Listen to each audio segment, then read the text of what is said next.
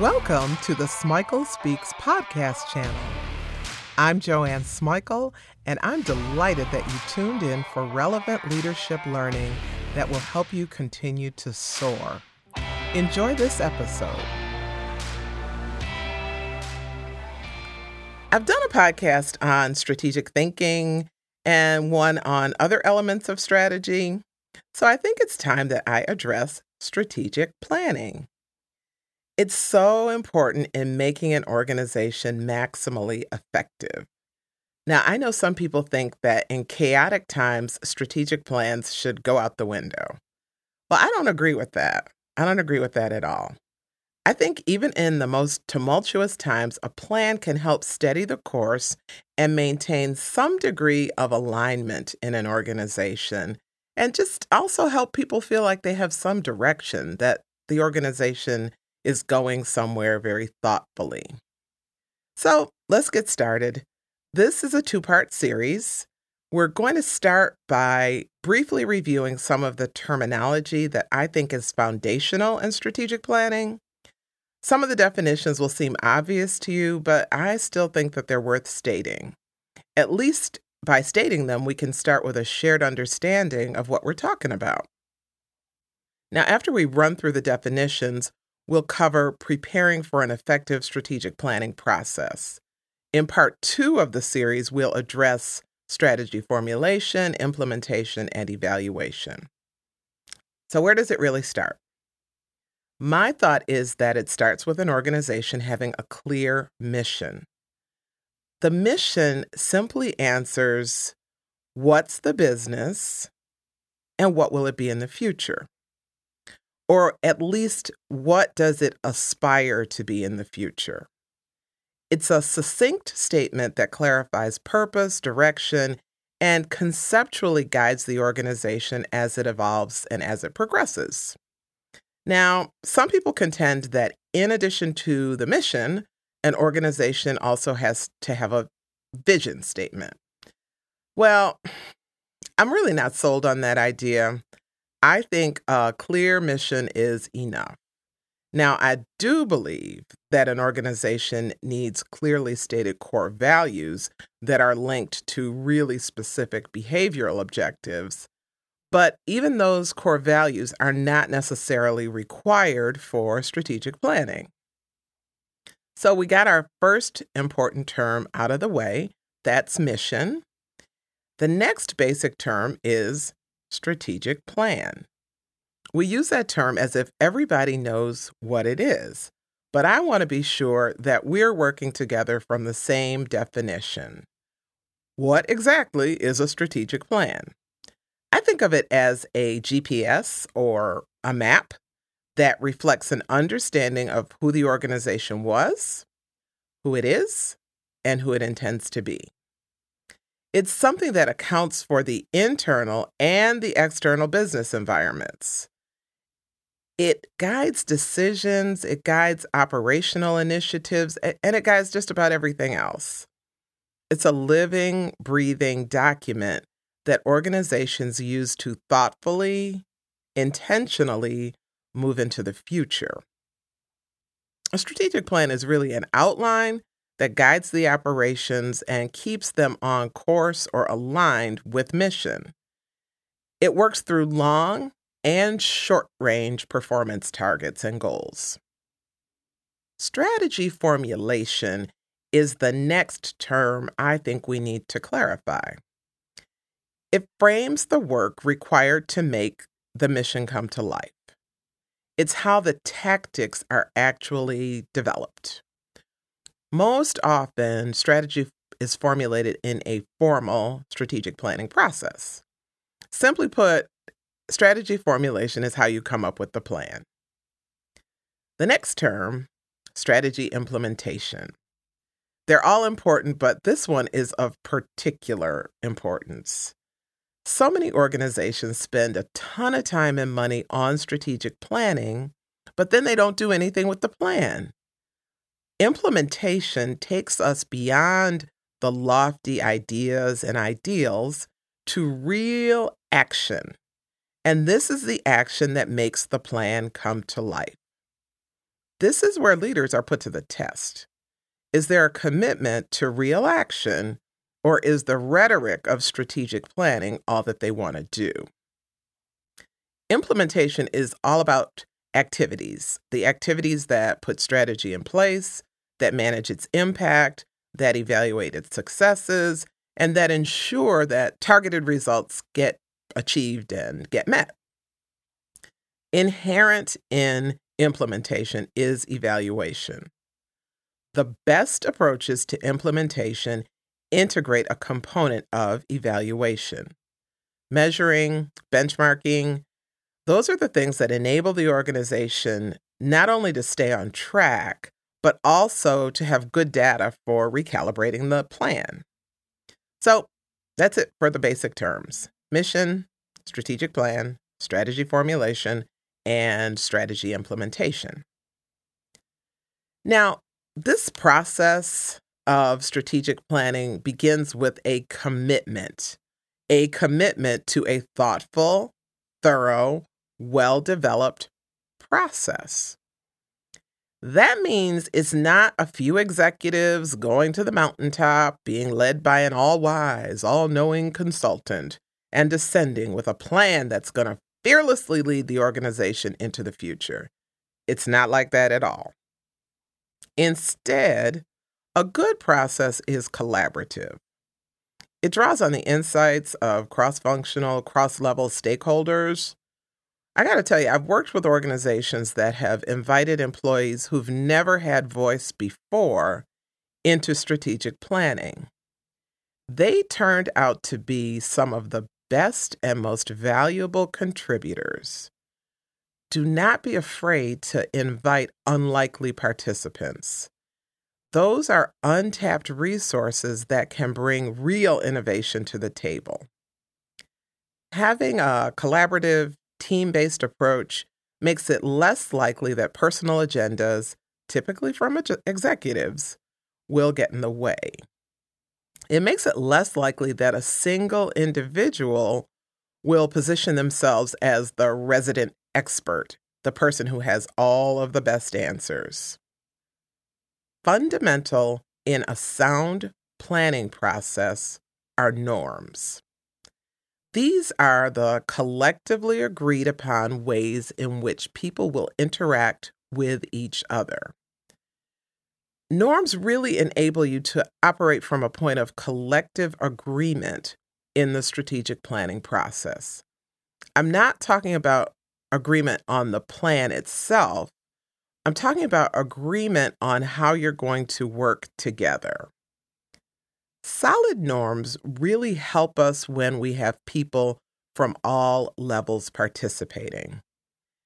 The norms are what keep the executives from dominating or steering the process. They create a more democratic approach to moving the organization forward. Good norms also really allow for every voice on the planning team to be heard and for lots of diverse ideas to surface and then be considered. The norms that I propose to my clients include limited airtime. That means everyone gets to be heard and no one gets to dominate the conversation. I especially like the norm be brave. That's something I learned from a fearless woman named Megan Radcliffe. It means use your voice, speak whatever you believe your truth is, and don't be afraid to disagree. Another norm I really like in strategic planning is disagree. It's good to disagree. It's good to get a lot of different perspectives on the table. It's good to have healthy debates about the course that the business is going to take. You don't want a process where everyone says yes and nods their head in agreement and then leaves and says, "That was stupid. I didn't agree with that. Can you believe she said that?"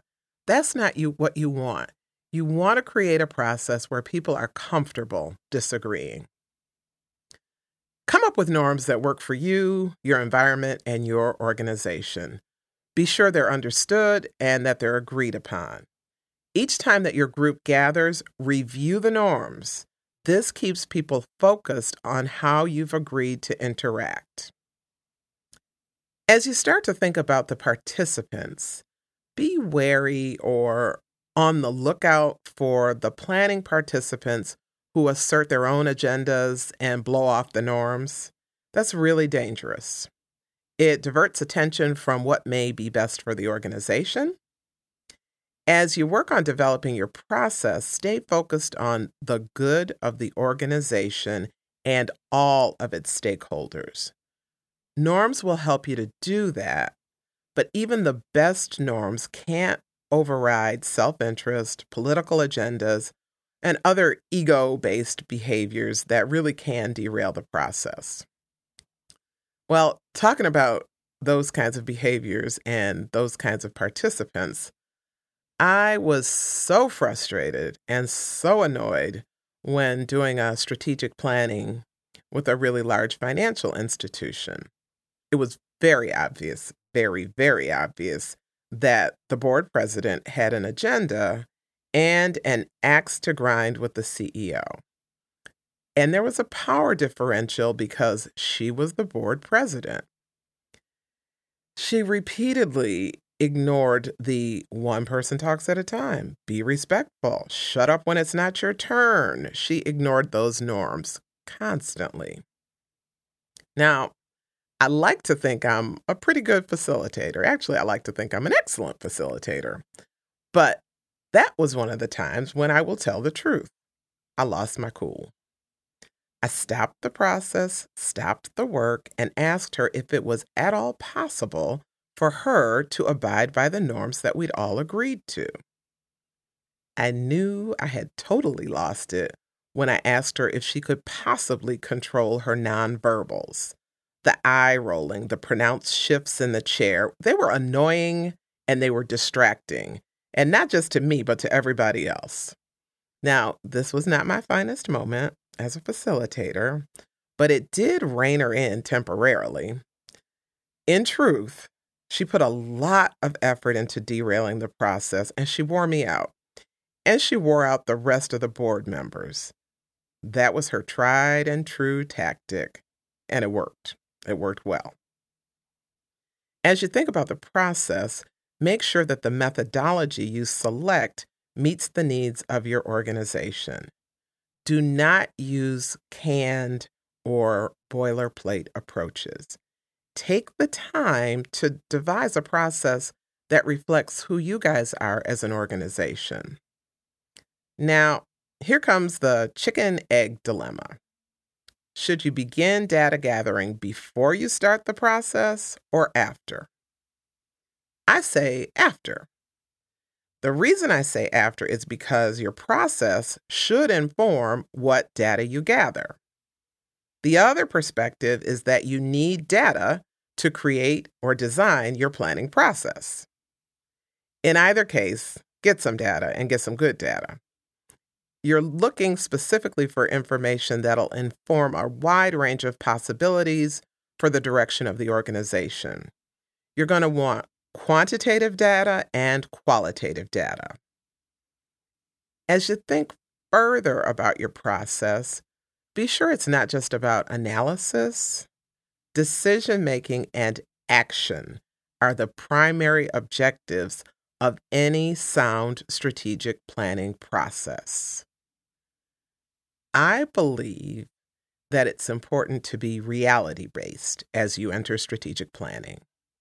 That means expect resistance. Do not be naive. There are people at the leadership level and all throughout the organization who really don't want progress. They're committed to maintaining the status quo. They'll have trouble being forward-focused. They'll struggle with envisioning anything different for the organization or even for themselves. So get ready because you know and I know that resistance is coming. I want to give you an example, and this is another board president that just got on my last nerve. This one is the board president of a nonprofit. The board had evolved from being a rubber stamp board that just said yes to the executive director. And this happened because of the prior board president.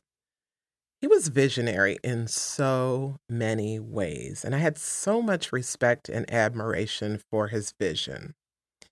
That guy was so forward focused, and he really believed that nonprofits had to be progressive to survive. In his term, he was able to build collaboration that was really innovative. In his 2 terms, he was even able to launch a new service that, to this day, 10 years later, maybe it may even be 15 years, but that service is the hallmark of the organization. He caused the organization to rethink its mission and pivot to meet the changing needs of the community. Well, his term ended, and the woman who was next in succession wanted very much to turn back the hands of time. She had a close personal relationship with the executive director, and they were bent on going backwards. The strategic planning process that she spearheaded was a labor because neither she nor the executive director wanted to look ahead. They wanted to move the organization back. They wanted to move its mission back, to dismantle the progress. Well, the strategic planning process clearly and glaringly surfaced the 2 factions on the board, the progressives and the regressives. Fortunately, the progressives prevailed. The executive director took a long, and I mean long, overdue retirement. The backwards-looking board president was so enraged with the progress that the organization continued to want to make that she resigned. And such is life. That's how it goes. Everyone's not interested in preparing for the future.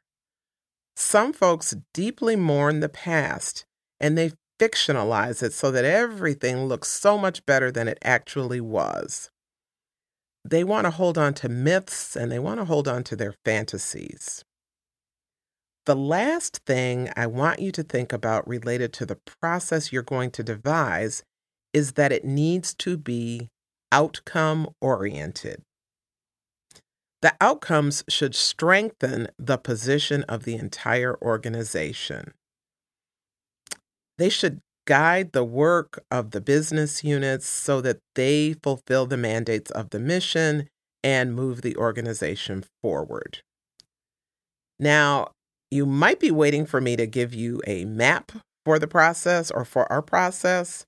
I'm not doing that because processes are individualized. The points that I've mentioned should give you a good framework for the process that you develop that's unique for your organization. Now, in part 1, we've covered the fundamentals to get you started on a productive strategic planning process. You've got the terms, you understand why norms are so important, and are ready to craft a process that will work for your organization. In part 2, we're going to go through what it takes to structure or actually formulate your plan, to figure out how to implement and evaluate it. Stay tuned. Thanks for listening to this podcast. I hope that you got tools that you'll actually use and share. Subscribe to get more relevant leadership learning.